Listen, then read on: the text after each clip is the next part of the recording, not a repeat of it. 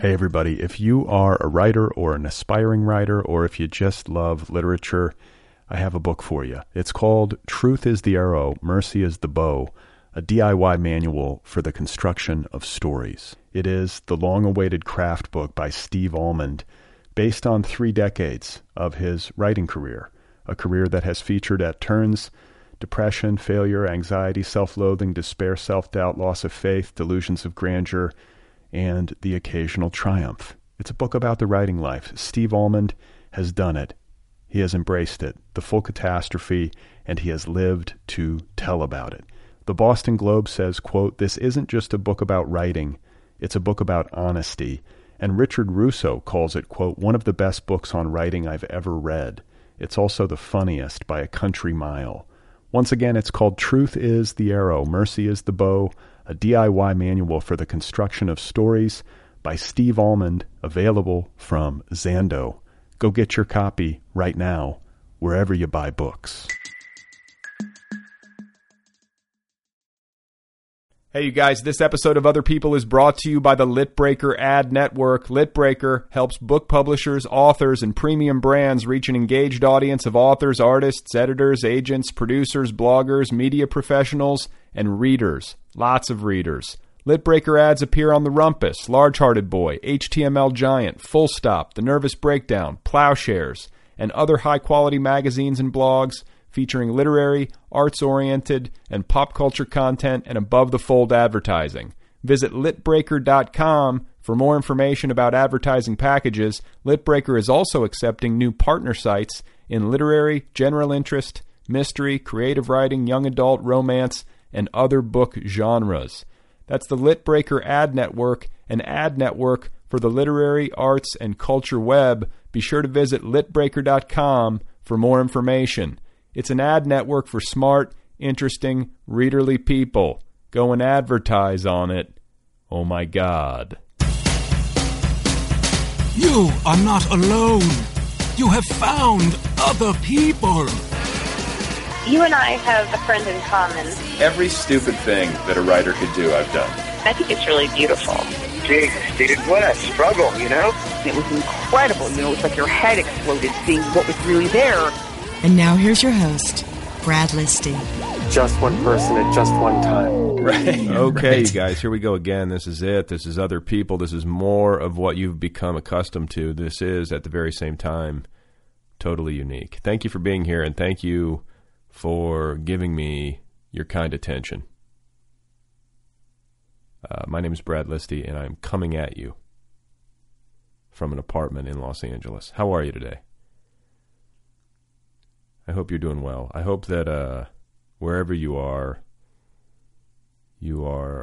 at peace with your existence. And speaking of existence, just moments ago, I was reflecting on my youth. I've been writing about this lately, and I don't want to say much more than that as a matter of superstition. I don't like talking about a writing project that is potentially in process. I don't even know what it is yet. And so to talk about it feels a little unnecessary and potentially dangerous. So anyway, I've been trying to go through my mind and dig out memories from my childhood. And I'm interested in what has stuck in my mind over the years. And today, just a little while ago, I suddenly remembered being on the playground at my elementary school in suburban Milwaukee. And it was a sunny day, but it was briskly cold, as it often is in Milwaukee. And I was with my friends, and I had a ball in my hands. I was holding a ball, and it was one of those inflatable rubber balls that you played with on the playground. Like, do you remember those? It seems like they only exist at elementary schools. Maybe junior high. But the point is, I'm standing there holding one of these balls, and there's a girl standing about 75 to 100 feet away, approximately. A good distance away. And she was a new girl. And she was sort of butch. In retrospect, I'm thinking she was a lesbian, which is sort of an odd thing to mention, but that's what occurs to me now as I reflect. And I can't recall her name. What was her name? What was her name? Maybe it was Tracy. Anyway, she was a new kid, and her brother, she and her brother and their family had moved to Wisconsin recently. And they had enrolled in my elementary school in the middle of the year. And so this girl, Tracy, if that was her name, was a year older than I was. And her brother was my age. He was in my grade. And his name I do recall. It was Johnny. And these were country people. That's how I remember them. Like Johnny had a bit of a twang. They both had a bit of a twang. And I want to say that their family had moved to Wisconsin from like Oklahoma or something, from the heartland, deep in the heartland. So there I am, standing with my friends at recess. And I'm like 8 years old. And one of my friends dared me to punt the ball that I was holding in the direction of the new girl, Tracy, whose attention we clearly wanted for some reason. And like this is how we handled ourselves back then. This is how little boys are. You don't go talk to her. You don't speak. You just punt a ball in her direction. And the thing is that she was far enough away that it seemed like a harmless thing to do to me at the time. And so I did it. I punted the ball in her direction at the urging of my friends. And I hit her directly in the face. The ball sailed through the air in a high arc against a bright blue sky and came down and cracked this poor girl like directly across the bridge of her nose. It was a direct hit. And so the girl immediately doubled over and covered her face with her hands. And she started sobbing. And then the girl stood up and looked over at us. And I was standing there in shock. And all of my friends were laughing and they pointed at me.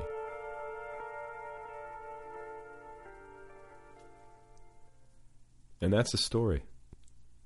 That's pretty much it. I got in trouble, and more to the point, her brother, Johnny, approached me just moments later and threatened to beat me up, which I found terrifying. And I remember I apologized, and I explained to him that it was an accident, which was only half true. I mean, I did punt the ball in her direction with in an attempt to hit her. I just never anticipated that I could actually do it, especially from that distance at that age. It was like a 1 in 500 shot. So having conjured this particular memory earlier this afternoon, I then suddenly recalled being in junior high just a few years later, 7th or 8th grade. And this time, I had a slingshot. an honest-to-God slingshot. Not homemade. This wasn't like a Y-shaped stick with a rubber band. This was an industrial-strength slingshot that you bought at like an Army-Navy surplus store. So I was sitting out on our front porch in the evening with my slingshot in Indiana, which makes me sound like Huckleberry Finn. It wasn't that. It's not like we lived in the sticks. My family had moved to Indiana, to the suburbs of Indianapolis, and there was a crabapple tree out in front of our house. And I was shooting crab apples into the sky with my slingshot in this neighborhood, which was brand new at the time, if you can picture it. It was one of those new neighborhoods where all the trees in the neighborhood were baby trees because they had just been planted. So there was like no shade. It was odd, It was brand new. And there were man-made ponds in the neighborhood. And there was a pig farm abutting the neighborhood. And so when the wind would blow in a certain direction, the neighborhood smelled like pig feces. So I'm sitting there with my slingshot and my little pile of crab apples, and my little sister, is that what they're called? Crab apples? Little berry, like hard little berries. And I'm sitting there, and my little sister, Erin, is playing out in the street. We lived in a cul-de-sac. And Erin was, she is 3 years younger than I am. And back then she was probably in second grade.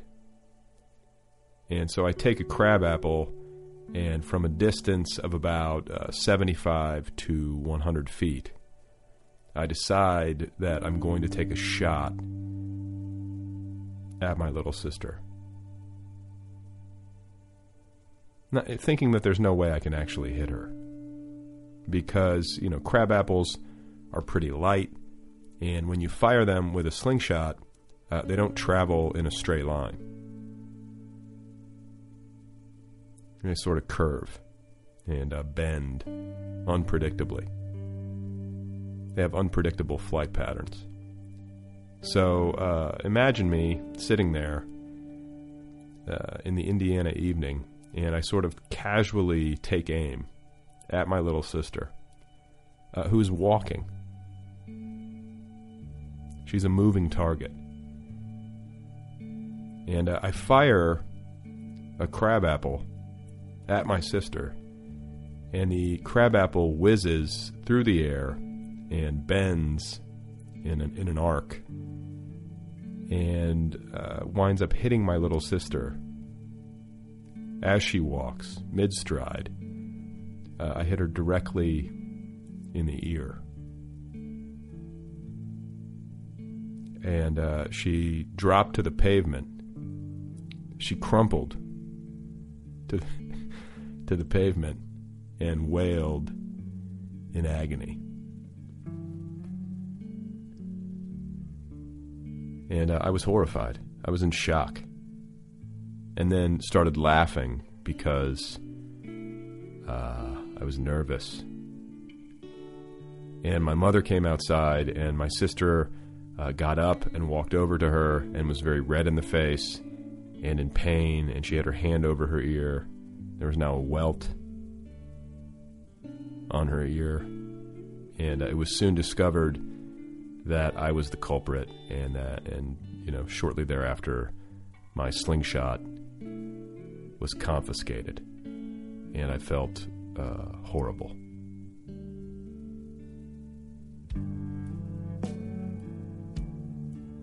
So, I don't know. What interests me about these two stories, aside from their unlikeliness, is the fact that I don't think I've ever done anything similar on any other occasion, to the best of my knowledge. I don't think I've ever tried on another occasion to strike an unsuspecting human being with an object that could potentially harm them aside from these two times. And both times I did try, I connected. I'm 2 for 2. So I'm forced to ask myself, what does this mean? Because I'm not the kind of person who connects, generally speaking. You know? I feel like the lesson here is that I shouldn't shoot things at people. But maybe on a more abstract level and a more benign level. And to bring this around to the realm of literature and creativity, maybe the lesson is you should take a shot at whatever it is you want to do in your life creatively. Because you never know. You might hit what you're trying to hit.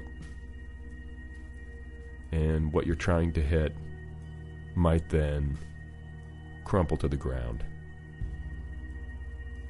in agony.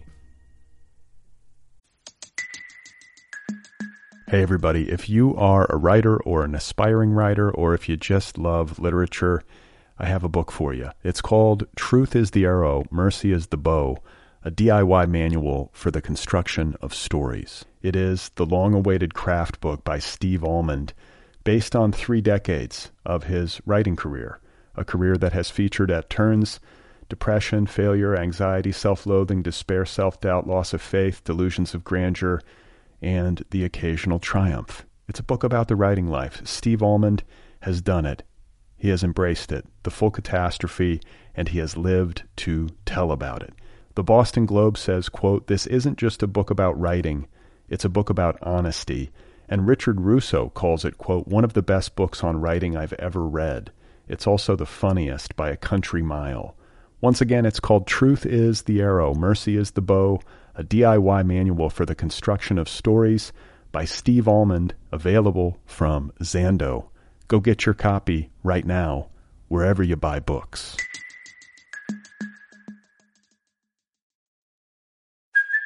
Hey, it's Kaylee Cuoco for Priceline. Ready to go to your happy place for a happy price? Well, why didn't you say so? Just download the Priceline app right now and save up to 60% on hotels. So whether it's Cousin Kevin's Kazoo Concert in Kansas City, go Kevin, or Becky's Bachelorette Bash in Bermuda, you never have to miss a trip ever again. So download the Priceline app today. Your savings are waiting. Go to your happy place for a happy price. Go to your happy price, Priceline. My guest today is Matthew Savoca, and today is his birthday, by the way. Happy birthday, Matthew. I'm posting your episode of this program today, June 16th, 2013, as a way of celebrating your existence. Matthew has a novel out. It's called I Don't Know, I Said. I like that title. It's a great title. And the book is now available from Publishing Genius Press. So here he is, folks, the birthday boy, Mr. Matthew Savoca, and his new novel, once again, is called I Don't Know, I Said. I'm in Fort Washington, Pennsylvania, which is a suburb of Philadelphia, which is where I grew up. And I'm actually in one of the bedrooms that I grew up in my parents' house. Oh, really? Okay. Like you're in your room or just in a bedroom? I'm in, well, I spent some time in this room, and I spent some time in the room across the hall. It's like a Cape Cod. Okay. So at some point when I was a teenager, I lived in this bedroom, and I'm in here right now. Wow, okay. So why did I think you live in Brooklyn too, though, correct? I do. I kind of split my time. Because I work here. I work down in the Philly suburbs. So I'm here like usually Tuesday, Wednesday, Thursday, and I'm in Brooklyn for the long weekend, like Friday through Monday. Oh, okay. And you're working, I mean, I read in your bio that you work construction. Is that what you're doing? I do, yeah. I'm a carpenter. Yep. No shit. So how do you, I mean, like, so is this something that you, like, were taught as a young boy, or is this something that you just have, like, a natural aptitude for? Because this is the kind of stuff that, like, I have absolutely zero aptitude for. I'm terrible at, like, putting things together, you know. Yeah. Well, I think it runs in the blood a little bit because both my grandparents, well, I should say both my grandfathers, it wasn't their jobs, but they did carpentry work around the house, and they were always fixing stuff up at their houses and my parents' house. So I was always kind of tagging along and picking some stuff up there. But I worked in like a machine shop when I was a teenager because my dad ran a machine shop. So, like, during my teenage years, I worked there, and I kind of worked with the maintenance guys, so I ended up picking up a lot of, like, maintenance, fix-it skills and construction-type stuff, and it just kind of stuck. Yeah, well, no, but you were born, I mean, you're born to this. Come on. Like, I mean, you're working in a machine shop in high school, and, well, like, what kind of machine shop? What does that mean? Well, it's like a tool and die company, so they make car parts for General Motors, or they did. They're out of business now. Okay. But they made car parts for General Motors, so like they made a lot of like the little metal parts that make the mechanism under your seat, so you can like slide it back and forth. Right, like all those little things. They made like, yeah. Well, it's just like it's stuff like you think to yourself, or you don't think to yourself about the fact that somebody had to make that piece. You just assume that it just showed up, but there's somebody out there who specializes in making the little latch under your seat that moves your seat. Exactly. And so they have these big dies, which are like cookie cutters, which are built to like have the shape in it, but then they load it into a giant 2,000-ton press, and they send all this pressure down as they put a piece of metal coil through, and it basically stamps out a part like a cookie cutter. Jesus. Yeah, it's fascinating, and like there's a building going up across the street from where we live, and I look at the guys out there building the thing every day, and I'm always like thinking to myself, and this is a small scale construction. It's an apartment building or whatever, or some like townhouses, but. I look at that, and then I look at like the new World Trade Center or whatever that's going up, and it's like, what's the first thing you do? Do you know what I'm saying? Like where do you start? It's like we're going to build a skyscraper, guys. Let's go. Like, what do you do? Like, what's the first thing? I mean, it's just that like there's an intellectual element to construction and to carpentry that totally eludes me, and I'm fascinated by like people who have that aptitude. And I guess like a way for us to tie this back into something literary would be to ask if anything that you have in terms of carpentry skills has served you well in terms of writing. Like I think of the way that you might structure a book, or you might approach the structuring of a book. Like, do you ever think to yourself like, I'm laying the foundation now, or is that actually? It's kind of the opposite in the sense that I don't write things in a very deliberate, sort of structured way at all. I don't really work with like a sort of a process, or like I don't sit down every day at whatever o'clock like a lot of people do, And so, in the construction biz, like I like to tell people, we have this saying that goes mess less, which it means to say, just you got it pretty close. Don't mess with it. You're done. Bam, there it is. So. I think I took that to writing, actually, to sort of mess less with stuff, So I'm kind of like more, I don't know if you want to call it raw or whatever, but. Well, no, it's interesting that you say that, because there's something in that rings true to me, or at least resonates with my particular view of what I like in literature. And, you hear so often, especially in, books about writing or in classes that deal with how to write, in an academic environment or elsewhere, that you're supposed to be, this incredible perfectionist, and you're supposed to write 65 drafts of everything you do. Right. And you know what? For some people, I guess that does work. But just today, randomly, I was reading online, and I was looking at something, and there was a link to a quote from Jack Kerouac, or an essay about Jack Kerouac, and he was talking, this is back in the day, in the 50s or whatever. And he was talking about this very thing in his process, and how, all of this time that he had spent trying to write, quote unquote formal fiction in the tradition of his predecessors, had wrung all of the feeling out of his work. And and I sort of feel that way as well. Like I don't know if I've spoken of it on this show before or if I've written about it somewhere, but I know I've said it many times that like I can find myself far more emotionally affected by a comment on a comment board. I know what you mean. Than I can by like the average novel that's being put out. Totally. And I don't mean to bash novels that are being published today across the board. I don't want to paint too broadly because there's a lot of work that does affect me emotionally. But what I'm trying to say is that like I think going for that feeling and knowing when you have it and knowing when to step away is an art, and it's a wise thing because you don't want a piece of fiction or any piece of art to feel overwrought or to be ruined by noodling too much. Definitely. Yeah, I think Kerouac eventually adopted the theory that he called it like first word, best word or something. So like eventually he just started not editing anything at all. So whatever he thought of to say first, he considered that the best thing. I'm not quite that far, but I do like to edit and change things around. But I get where he's coming from. I do too, and it's like it's dangerous too. I mean, because you get like I don't know when first word, best word came to him or when he stopped wanting to edit his work, but it might have coincided with when he started to drink himself into oblivion. Probably. Editing work is bad enough as it is, but like with a bad hangover, it's not happening. So exactly. But that's the thing is that you're trying to strike this equilibrium in between, neurotic over noodling and laziness. Yeah, definitely. You sort of have to be honest enough with yourself to know which is which for you.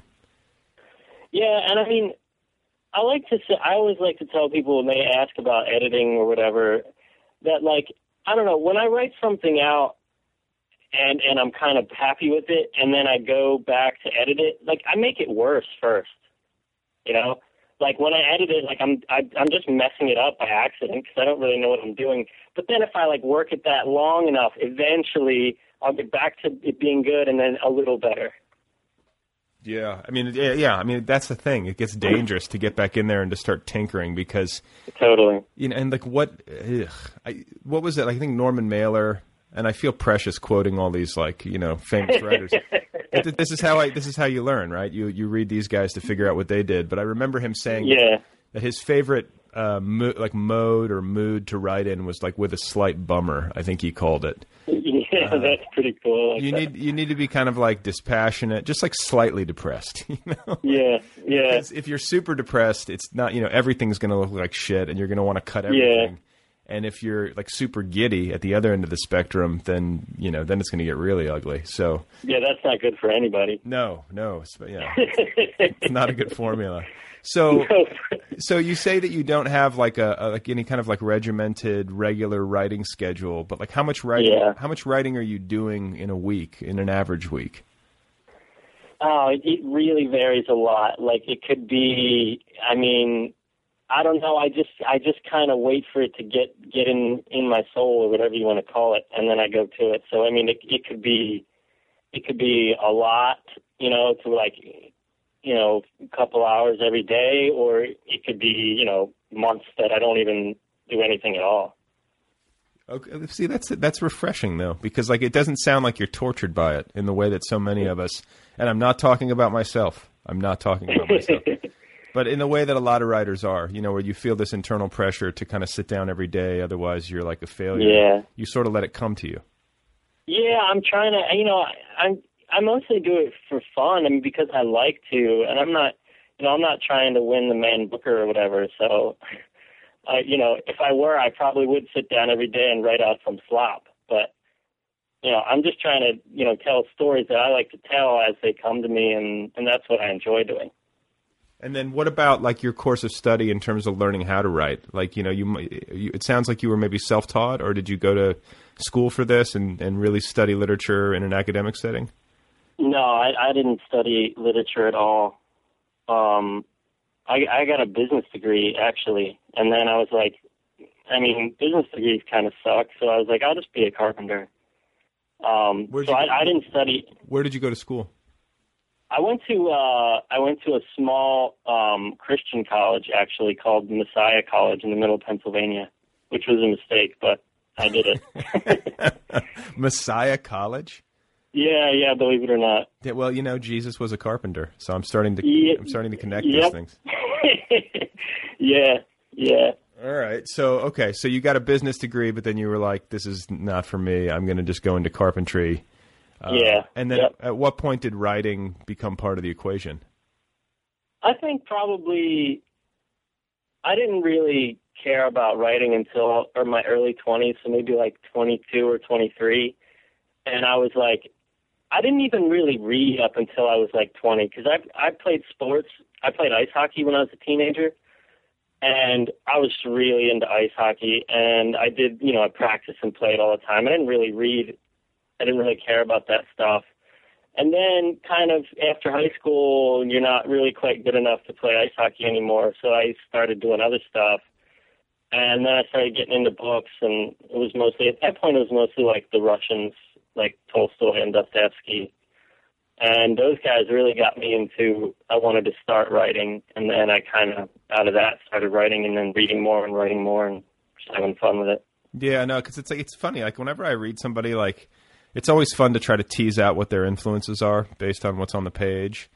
And it's a hit and miss. Like, you don't always get it right, or you don't get it 100% right. But I find that it's pretty easy to tell if somebody's read a lot based on how they write.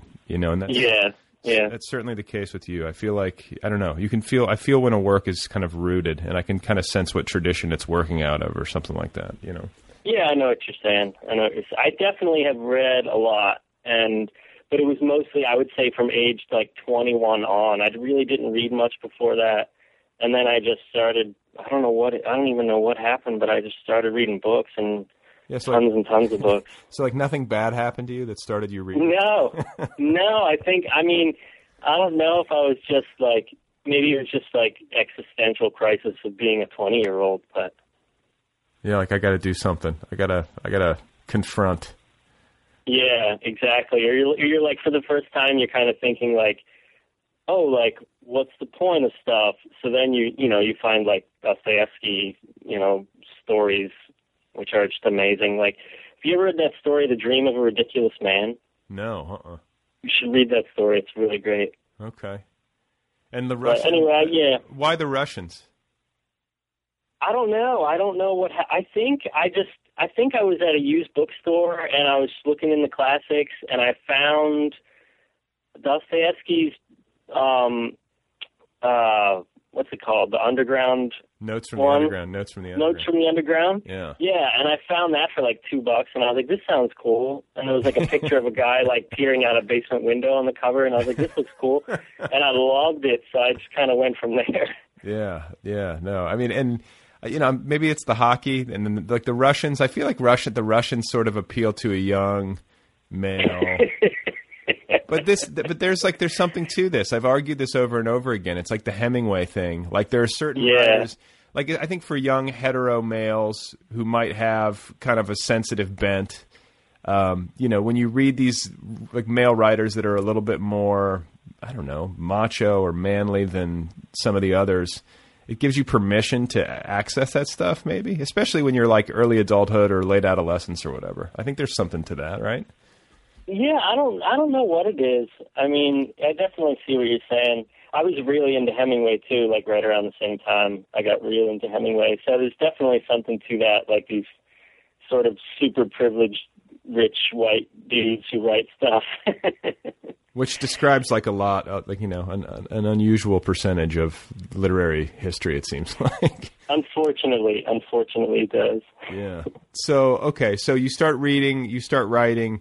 Were you pretty bad at the beginning, or was this something that you felt like, I don't know, if the actual process of writing for you sounds like a lot less painful than it is for some of us. Was the apprenticeship less painful too?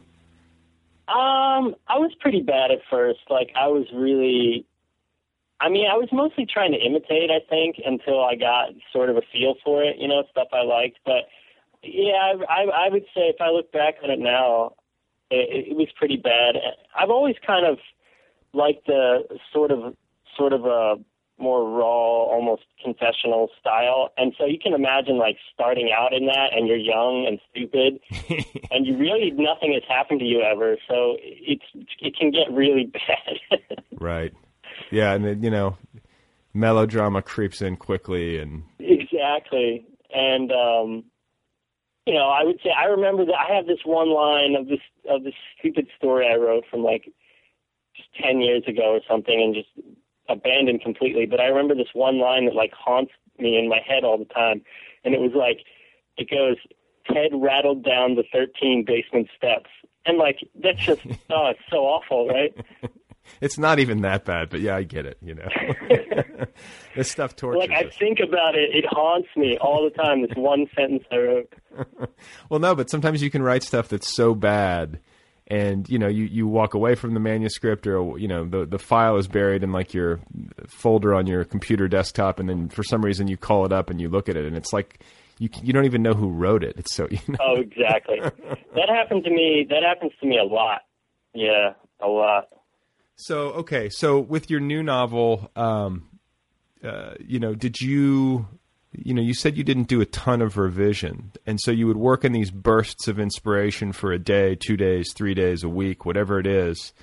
Yeah. Is that correct? And then, what did it look like? You'd write in this burst, and then the next day you would go back over it, or would you know? Yeah, well, actually, for that book, I mean, I was pretty much writing almost every day for a couple of months, because it was just, I don't know, it was just in me.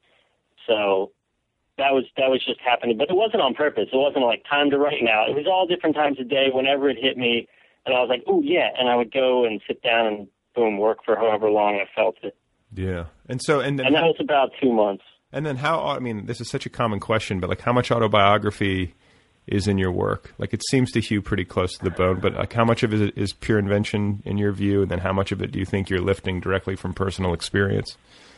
Well, I would say like a lot of it comes directly from my life, but the thing is, it comes from all manner of things that have happened over a long time that I kind of smushed together to make something worth reading, you know? Sure.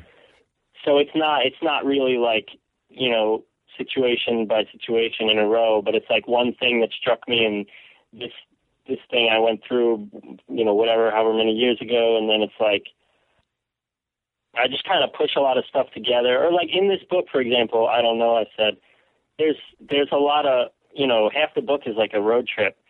And really, it's road trips I really took, but it's more like 3 different road trips all kind of smashed into one and then kind of put together so that it makes sense, you know? Yeah, no, I mean, I think that's common. I think it's common to like amalgamate experience, but also to amalgamate characters. Like a lot of times characters in fiction will be, you know, combinations of people, and it's rarely just it's rarely just a one for one. I don't think that there are very many people that you meet in your life, and they can be very, you know, very good people, but there are very few people who are like one-off characters. Do you know what I'm saying? Yeah, for sure. Like most people need a little bit of embellishment to live on the page in a good way.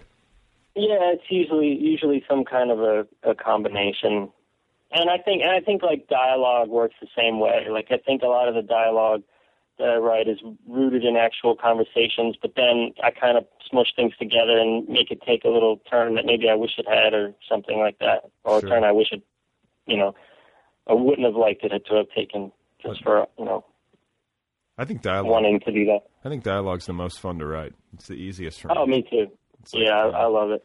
So, and there's like a real musicality to your prose. Like I feel like there's a lot of music in it. And then you know, photos of you online, you have a very distinct look. You have the hair, which is much discussed in online forums. So, do you have a musical background? Do you play any instruments?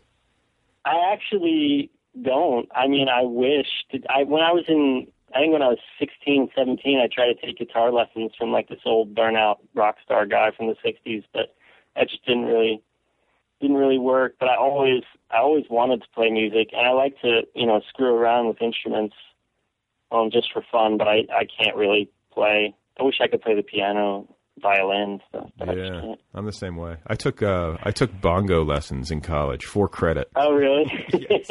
Awesome. In Boulder. Well, that's funny though, because like I do have like a strange a natural ability to keep a beat. Like I can just always, I don't know, like I always just have some beat I'm tapping out on my legs. I don't know where it comes from. Are you a good dancer?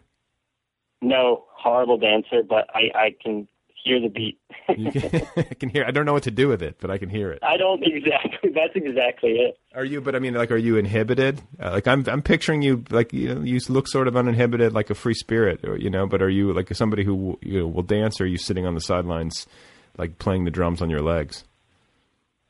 I think more often than not, I'm pretty much kind of sitting in the corner. Yeah. I mean, unless I'm drunk. If I'm drunk, then I'll just do whatever. Yeah. But more often than not, I tend to be the person sort of sitting on the side. Yeah, that's looking around. It's hard, Like I feel really self-conscious. Like there was my sister got married not too long ago, and of course, there's dancing at the wedding. Oh yeah. And my daughter, she's 2.5. So at one point we were out there, and it's very cute. She was a flower girl. And she wanted to dance with me, so of course I'm dancing with my kid. And then at some point she's like, "I want a piggyback ride," but she's really small. So I'm like, and everyone's like having dinner because it was like a sit down dinner, but then people would get up to dance, and then I'm crouched down in my tuxedo, and she's like trying to climb on my back, and then I couldn't stand up all the way because if I stood up all the way, there was a chance that she could fall. So I was sort of like, I was like hunchbacked, and then I was trying to like. And so, of course, all of this got caught like on film and video. And that's great. It's like, it's a fucking nightmare for me, though. I look, it's like it's the last thing I want to see of myself is me like in a hunchback dancing situation. Oh man, that's too funny. Yeah, it was bad. So yeah, I would feel exactly the same way. I would feel the same way. Okay, well, it's good to know we have that in common. Yeah, for sure. Okay, so childhood. You said you're from the suburbs of Philly. Yeah, yep. And, my parents grew up in Philly, and then they kind of, when it was time for kids to go to school, they moved us out to the suburbs. Okay, and like parents together, like siblings, like your dad, you said ran a machine shop. Do you know? Yeah, go ahead. I was going to say, do you know where your writing gene comes from? Like, do you have like one of your parents is super literary in any way?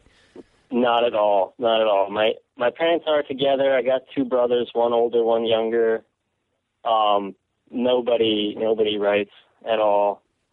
And really my parents were kind of inner city, Italian Catholics who, both of them barely graduated high school. So it's, there's not a very long history of high levels of, education in my family, if you want to call it. So, say it like that. So you're the middle child. Like I'm the middle child. I am. And I'm sort of like, in whatever way that I can be a freak, I'm sort of the freak of my family. Like, are your brothers like totally different and you're sort of the free spirit in the middle? Is that the way that it played out? Yeah, definitely. Yeah. My older brother has a wife and a little 2-year-old, and he's got a house, and he's like a, computer engineer, whatever guy stuff. And my younger brother has a wife and a kid, and he drives a truck for a thrift store. But they're both kind of pretty much straight down the line. Yeah. Okay. And then you said you went to Messiah College. I did. So yeah. Tell me, take us to the campus of Messiah College. Like, what is that like? It's like this tiny. I think there were maybe like 3,000 students or something. It's this tiny little liberal arts college in the middle of Pennsylvania, like near Harrisburg. And it's just like a Christian school. I grew up Christian. Okay, so how super religious was your upbringing? Pretty, it was pretty strongly rooted in, Christian religion. Like, you said you were Catholic. Well, no, my parents grew up Catholic, and then they kind of moved to into sorry, they kind of moved into I guess you call it Protestantism, but basically when they were in their 20s, they kind of founded a church with some young friends of theirs. There's like 5 or 6 families, and so it's like a non-denominational sort of Jesus Bible-centered church. Interesting. And I grew up in that. Okay, so I can sort of trace a literary line here, like people who have any. I mean, not that your parents necessarily. I mean, if they started a church, I guess they have some sort of like preacher in them, or some sort of, right? Yeah, well, I think at first it was kind of started as like a Bible study sort of thing, and like they just met as like a small group because they all went to this bigger church, and then they kind of didn't really like the stuff that was going on in the church, so there was like 5 or 6 young families, and I think they were just like, well, we should just meet on our own. So it was that kind of thing, and then it slowly grew into becoming like, then they got a building, and then it became like a thing. So now they have a church. There's probably maybe 200 people that go there. Wow. And who does like the sermons and stuff? Do they take turns or? Well, no, they have, now they have like a staff. Now it's grown into like, a real small church with a staff. And so they have like a youth pastor, and they have like a teaching team of people who, come in and do their different sermons from week to week. And then they have like a little worship group where they do their sort of contemporary rock Christian songs. Okay. And was this a positive experience for you, or was this something that you had like a backlash against when you got older? It was pretty positive. I mean, I didn't really have a backlash against it, but at some point I was kind of like, yeah, it's not for me. And what, were your folks cool with it, or were they like disappointed that you didn't toe the line? Well, yeah, it never really happened kind of sort of all played out like that. It was more just slowly over time, it's a sort of veered a different way. And, they're cool with whatever. It's like basically like the more you started to look like Jesus, the less interested you became in him, essentially. I actually wouldn't say that. I like Jesus a lot. Yeah. I think he's a cool dude. The more I grew to look like Jesus, the less interested I became in the church. I would say that. There you go. And then you know what? That's sort of the way I feel. I think like, and I wish there were more contemporary literature about Jesus that tried to cut through the static, because I get so fed up with the static that I sort of feel like you sometimes turn away from the guy who, by all accounts, seemed like a pretty cool dude, and probably was, definitely a really cool person. So, and I know that you're a big fan. I mean, I've read interviews with you where you're talking about like reading Ecclesiastes, like with the kind of like literary fandom, as opposed to like a religious fandom. So, you're pretty well versed. There are a lot of Christian people or people of Christian backgrounds who have read like not word one of the Bible, including those who claim it to be the central like document of their lives. Definitely. And that's one of the main problems with the church really is that, I mean, they're absolutely, they're crazy. They're nothing like Jesus at all. So. Yeah, it's disappointing. I feel like too, not to veer off too far into the realm of religion, but it's like, it does have something to do with literature, I guess, at the level of interpretation. It's just that, like the interpreters, the people charged with interpretation, are often doing such a shoddy job, and it's like, I know, it's so blatant. I guess maybe it makes me wonder if like people who, are writing books, in a literary vein or in a vein that's maybe a little bit more. What's the word? Open-minded, whatever. People who could do the job in a more effective way, but aren't engaging for whatever reason. Like maybe it would be good if some people took that challenge on. Yeah, I think so. I think it's tough, because people. It's like, when it comes to religion, it's like, it's like religion and politics. You don't talk about it at the dinner table or whatever. It's like people try to veer away a lot of the time from that. For fear of whatever, causing trouble, or when it comes to writing, for fear of, people being like, oh man, he's some kind of Jesus freak. Or podcasting, I just feel like when you get into that realm, people put their defenses naturally come up, but. Yeah. And fair enough. I can understand some of the people. The church has done a lot of horrible things to a lot of groups of people, including, all women and pretty much anyone who isn't you and me, Brad Listy. So I can understand a lot of the natural defenses for sure, and I don't blame them one bit.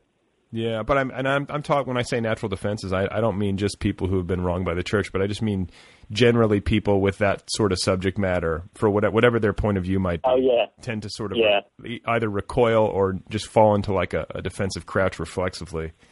And, definitely. I never got it though. I've never felt like those things should be off limits in conversation. Like I think we should talk about them more. You know. I mean, I think there's plenty of good times when it should happen. I think there are definitely some times when it might help to avoid it.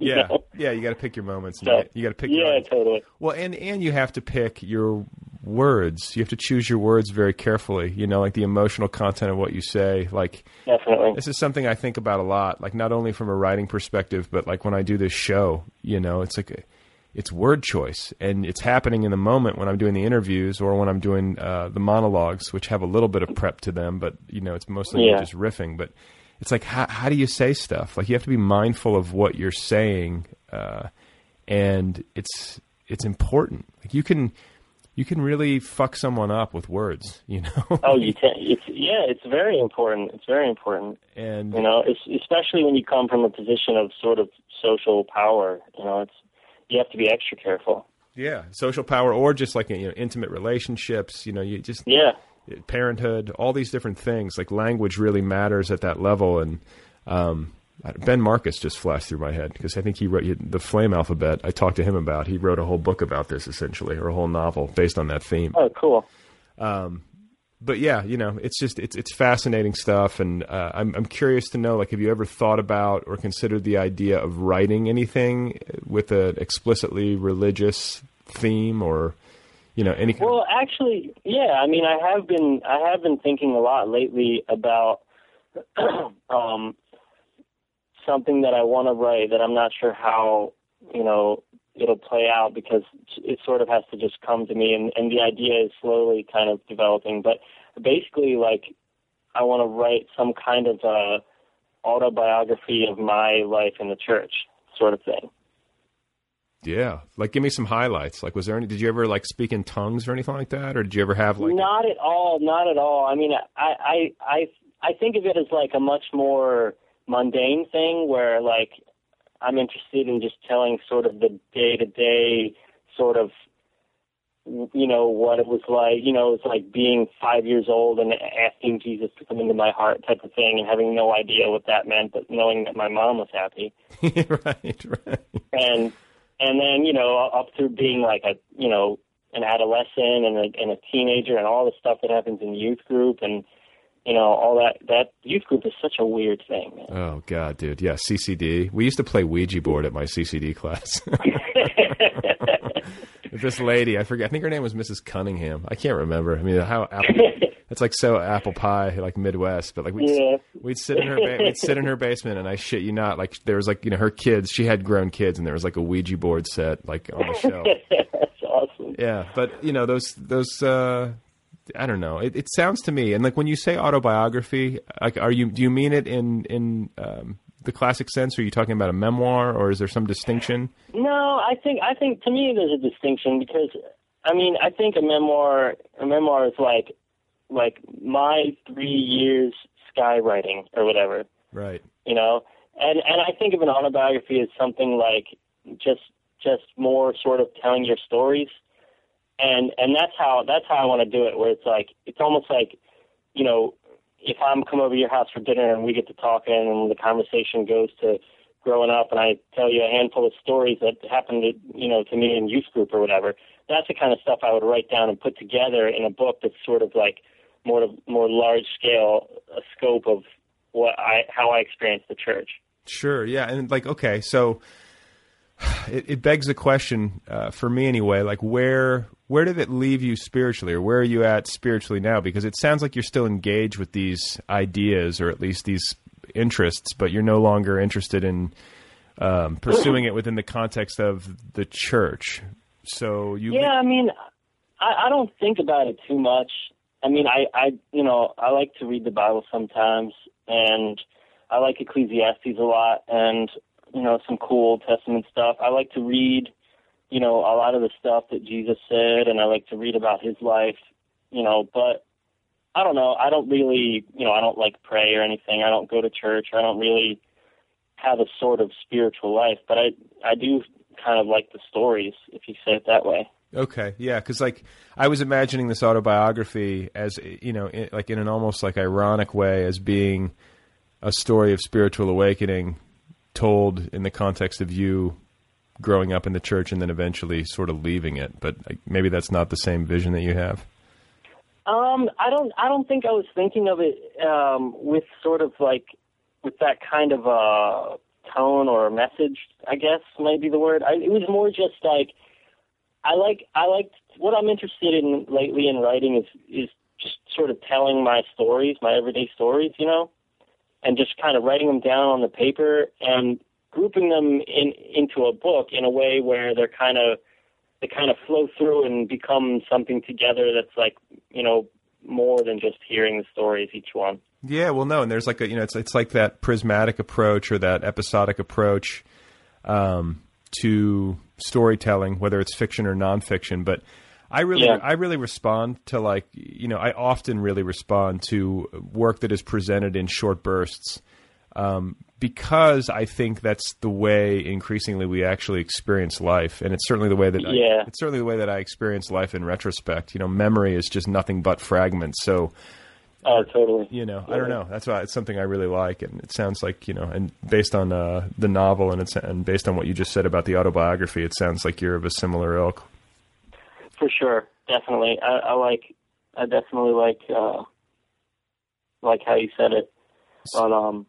But yeah, I mean, actually, I have an autobiography of sorts coming out next year.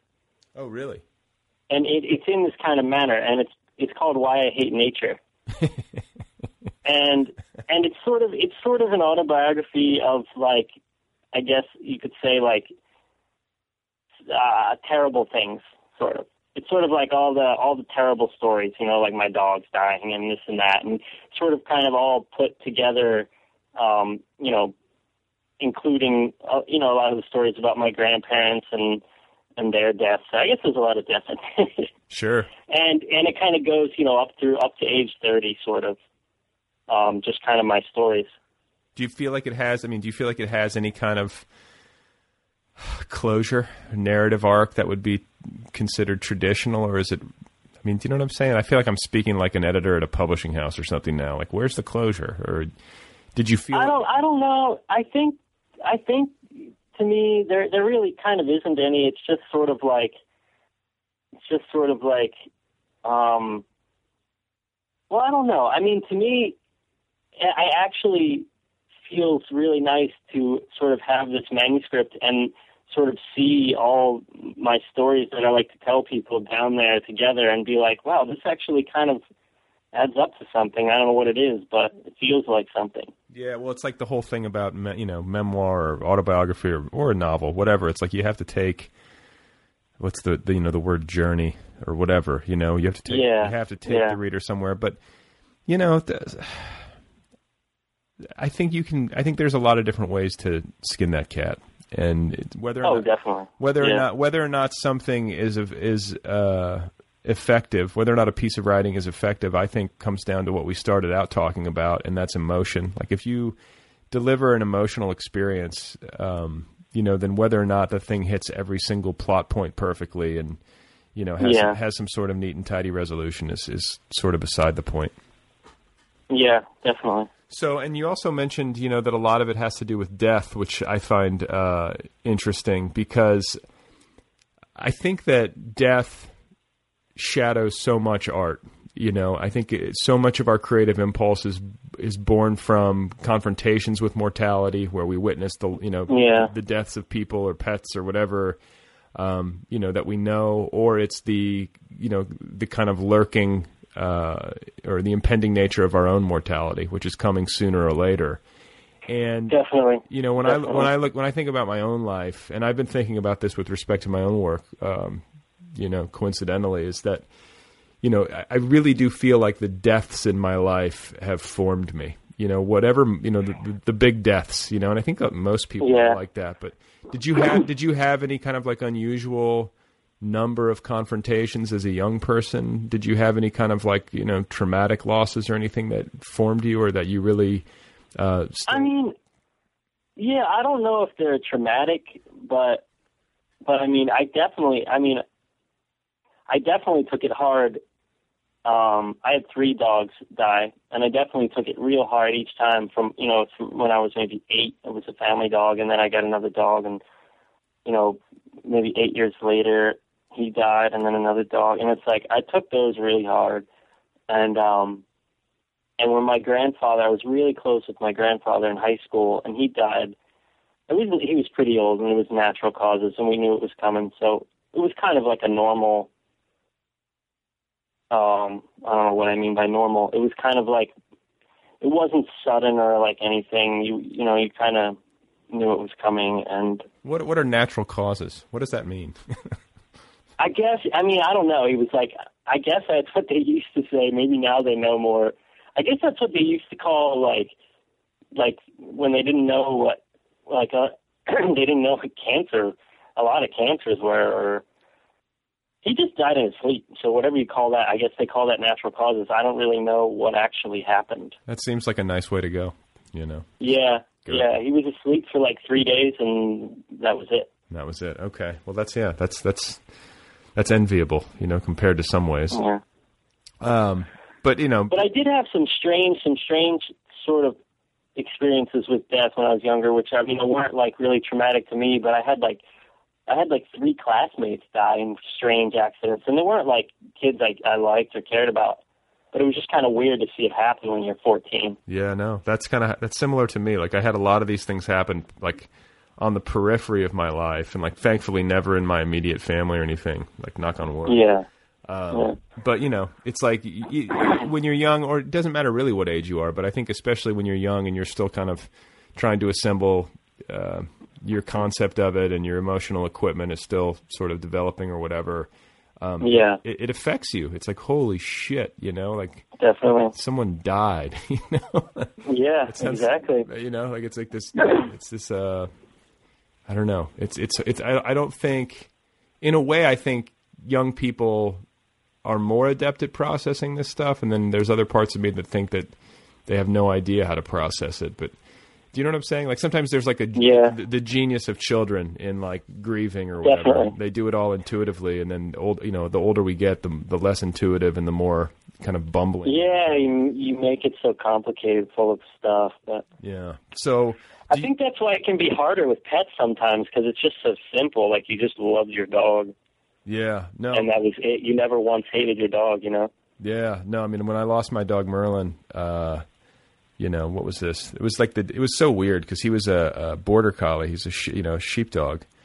Yeah, like a herding dog. And I got him when I was 20, and he stayed with me all throughout my 20s, which I essentially spent trying to write a novel. And, and he died the day before my book release. So oh my gosh! So he like herded me. And he herded you, exactly. And he was like, "My job is done." Yeah. I'm checking out. I'm not even kidding, but that I was a wreck. Wow. I was a puddle when he died. I really was close. I hiked the Appalachian Trail with that dog. It was an intense. The whole thing? Half of it. We did 1,000 miles together. So. Oh man, I've always wanted to through hike the AT. Yeah, it's I sort of want to do it later in my life, or like either that or the PCT. But like it's something I want to do again, because I don't think I've done anything that compares in terms of like the bigness of the experience. Like that was that was big. I still think it's all like most of my best stories, like the most interesting things I can tell anyone come from that experience. It seems like. That's awesome. I love that you did that. I love anyone I meet who's into the AT. Yeah, through hiking it. That's cool. I've section hike a lot of parts of it, but I can never get the timing right with the money to do it. Yeah, I mean, it's like it's a 6 month adventure. But back when I did it, what did they used to say? You could theoretically do it for like $2,500. Yeah, and I think it's double that now. Yeah, at least. And you know what? That's conservative, because that's like when you get to town, you just like get your food and then go right back out. But like Exactly. You want to take a shower and like get a motel room sometimes, you know? Like, yeah. And now like all the gear you got to buy first and all that. Yeah, exactly. But so anyway, like you know, when it comes to you know, the spiritual stuff, just to kind of finish it out, like I do remember reading something with you where you were talking about how you spent like a couple of years really into Zen. Is that true, first of all? And then second of all, like a couple of years, it sounds finite, like meaning you're no longer into it. Well, yeah, I mean, that's true. And I think, I mean, I am into Zen, just not really. I mean, I think what I meant when I said that was sort of like, I spent a couple of years learning what it was, kind of. And so because I was sort of learning, like, what is this Zen thing? Then I was really into it. And now, like, I like it, but I kind of know what it is, and I'm a little less sort of like, you know, way in there. Right. So there's no, like, you know, are you doing like any kind of like yoga or meditation practice or anything like that? Is there any way that it's actually like put into practice in your life? No, I don't really do anything deliberately, I think. So I don't really have like practices of stuff. So, I mean, I think, you know, like, I honestly, one of my favorite things to do to like sort of de-stress or whatever you want to call it is I'll just zone out and stare at a wall. And I pretty much think that's meditation. Well, sure. No, I've always joked that smoking is meditation. It just involves 4,000 chemicals, you know, that are toxic. Definitely. And you know what? There's like this age-old story where like there's this you know, sort of this guy who's into Zen. He goes up to like this, you know, old monk who's living on some mountain, and he gets up there all excited to be like, you know, doing his sort of Zen thing where it's, what do you call it, where you like deny yourself stuff? Whatever that is. A retreat? I don't know. Yeah, and he gets there, and the old Zen master is sitting there chain smoking, and he's like, "What are you doing? You're smoking cigarettes." And he says something like, "You don't smoke cigarettes?" And he's like, "No, I mean we're Zen monks." And he's like, if there's no smoking cigarettes, then what is there?" And the guy just like sort of goes away off the mountain completely confused. But that's just a funny little. Well, no, man, like Chogyam Trungpa, who like was one of the first or most important, you know, Zen teachers, like Tibetan Buddhism teachers from the East to come to the States. I think he taught like Allen Ginsberg and those guys, but he was like he was like a raging alcoholic. You know? Yeah, totally. Totally. But apparently, you know, he also taught like Pema Chodron. You know, so like like, he's got this whole like strange lineage, but it's just like this weird quirk, and I think a lot of people wrestle with that. But it just goes to show like it's not an exact science, and there's not. Yeah, exactly. So when it comes to contemporary literature, and it comes to, you know, your contemporaries and people who are making books today, like, you know, is there a particular, like, do you look at like alt-lit and say like, this is my community? Do you have a sense of community or of belonging to anything, or do you feel like you're operating kind of like in your own orbit? Yeah, I mean, I like the alt-lit kids are all behind me because I'm almost 31. I mean, they're all pretty much 10 years younger than me. So, are they? Like, how does the age? I don't even know how the age works. I'm like fascinated by all this stuff, but very clueless when it comes down to like the details. I think they're all in their early 20s, and so, I mean, some of them I meet a lot of them, you know, being in Brooklyn, and some of them I really like. You know, like Spencer Madsen, he's really cool. And he runs Sorry House Press. He just started. He's a great guy. I think he's only 20, and he's so young. And when I was 20, I was like, what? Yeah, Tolstoy. And like he's 20 and he's like putting out cool books. So I don't know. Yeah, no. But I don't really identify closely with that group. I guess I feel more connected to the like 2007, 2006. Group of when like all the sort of like in the Kowloon heyday of the internet, and like, you know, all the writers that were around then. It's just kind of like when Blake Butler was coming up and Shane Jones, and I'm more into that community, like Matthew Simmons and Kendra Grant Malone and who has been on this show. And like we should say, just for the sake of disclosure, you guys are in a relationship. I learned that when I was talking to her. So that is true. And so it's kind of that whole crowd that I feel more Daniel Bailey, Sam Pink, all those guys sort of feel like we all almost came up together. But were you invested in community online? Like, how did you find all these guys? Yeah, definitely. I was pretty heavy into the community. I forget how I got into it, but I think it was 2006. I just started Googling stuff and found like the Alice Blue Review and like some other sort of online, poetry and fiction stuff. And then I found like Tao Lin and Ellen Kennedy, who's still one of my favorites. Isn't it funny? And, isn't it funny how Google can change your world? I mean, totally. I don't want to do a commercial for Google, but like, you're not the first writer I've talked about who describes their entree to a particular literary community or a particularly literary tradition or pursuit, and it's like, yeah, I just Googled, exactly. And you stumble into something. It's the way the world works. Yeah, and I stumbled into it, and I feel like a lot of people did around the same time, and then we just sort of started blogs, and it was like, at that point, it was like on Blogspot, and it was like keeping track of like 4 little poems you had published in some website that 50 people looked at, and everyone's like really proud to list, the 10 things on their sidebar, and it's sort of, everybody became friends through, all sort of being on the same little websites, and kind of grew out of that, and I still keep in touch with a lot of those. A lot of those guys. Well, and you should have proximity to quite a few of them in Brooklyn, right? Yeah, definitely.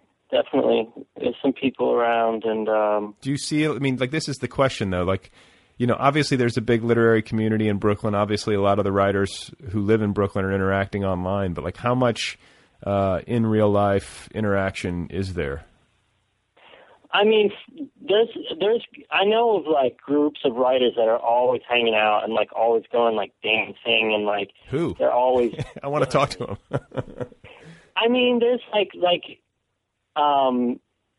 Ben Fama and sort of a group of like Brooklyn poets that are always like hanging out, and at least it seems like to me, like it seems like they're always hanging out doing like stuff on town.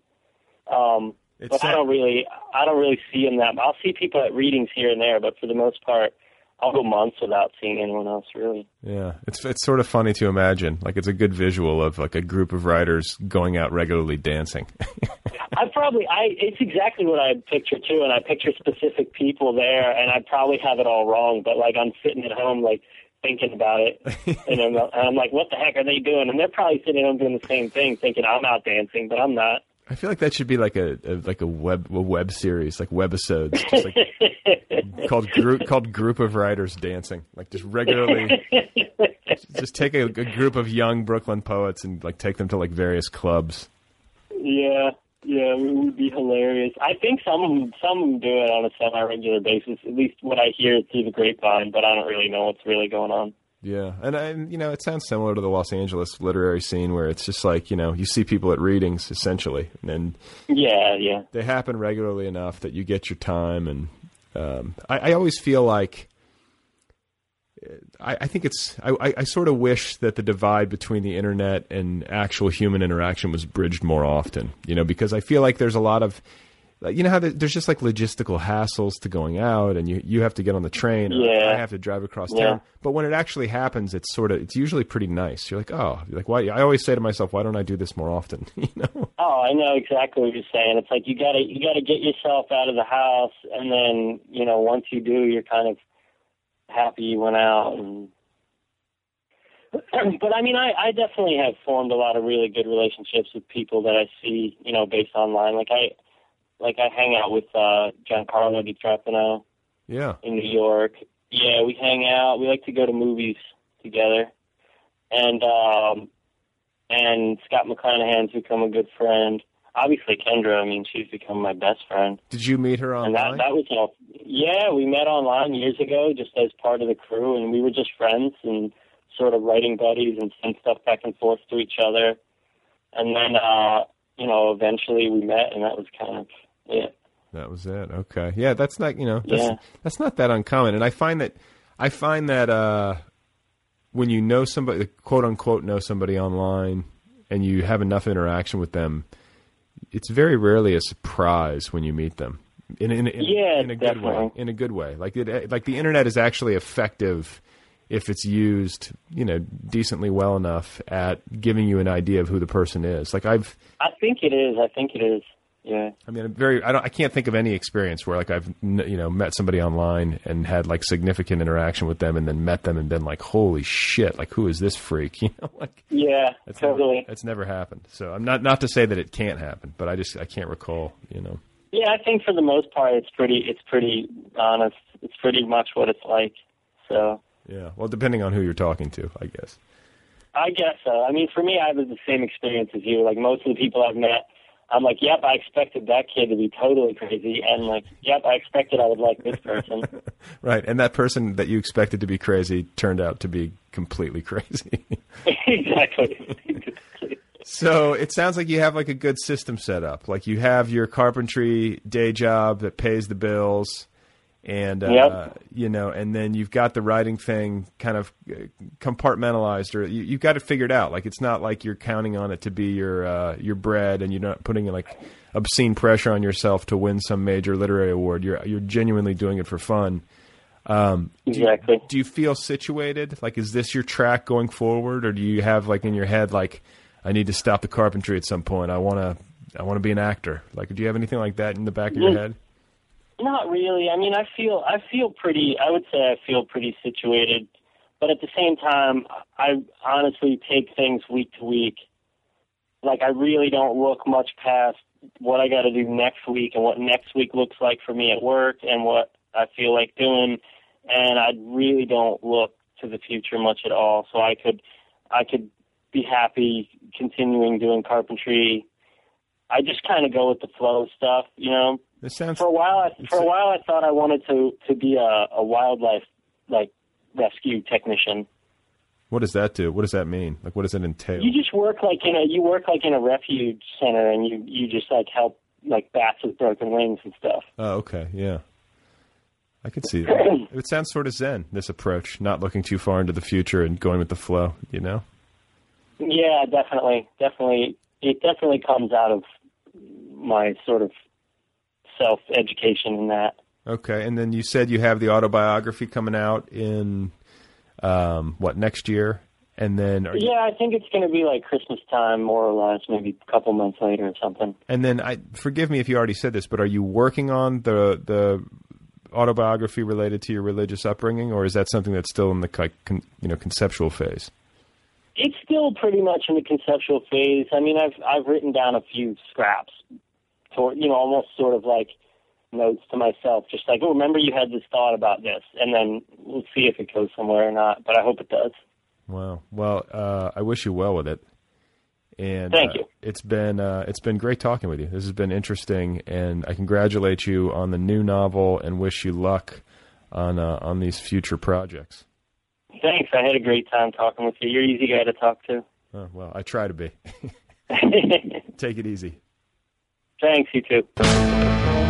All right, folks, there you have it. That is Matthew Savoca. Go get his novel. It's really good. It's called I Don't Know I Said. It is available now in print and ebook editions from Publishing Genius Press. You can find Matthew online at MatthewSavoca.com. You can find him on the Twitter, where his handle is at MTTHWSVC. Just Google it. Or search for him on Twitter. He's there. Thank you to Kill Rockstars, as always, for the good music. Be sure to check out killrockstars.com. And I should mention that those ambient songs during the front end of the show, the first one was from a band called The American Dollar, and the track is called Starscapes. The second one is from a band called Caspian, and the track is called Sycamore. And the third one is from a band called This Will Destroy You. And the track is called Black Dunes. So go get those. And hey, be sure to rate and review this podcast over at iTunes if you think of it. Please do that. Please. Por favor. If you like the show. It takes 2 minutes, and it really does help the cause.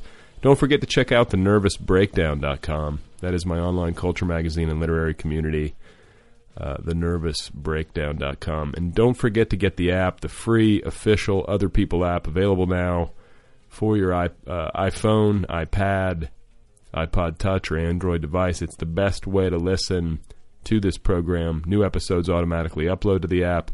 You can favorite your favorite episodes. You can download episodes to listen to offline. And you can also access the full archives and premium content via the app. So go get it if you haven't done that yet. It's free. Okay. Otherwise, take a shot at what you want to hit. That was a reach. I realize that was a reach. Take a shot. But don't take a shot at another human being. Even if you're taking a shot with an inflatable rubber ball or a crab apple. Also, I made a mistake at the top of the show. My little sister is 4 years younger than I am, not 3. So I got to make that correction.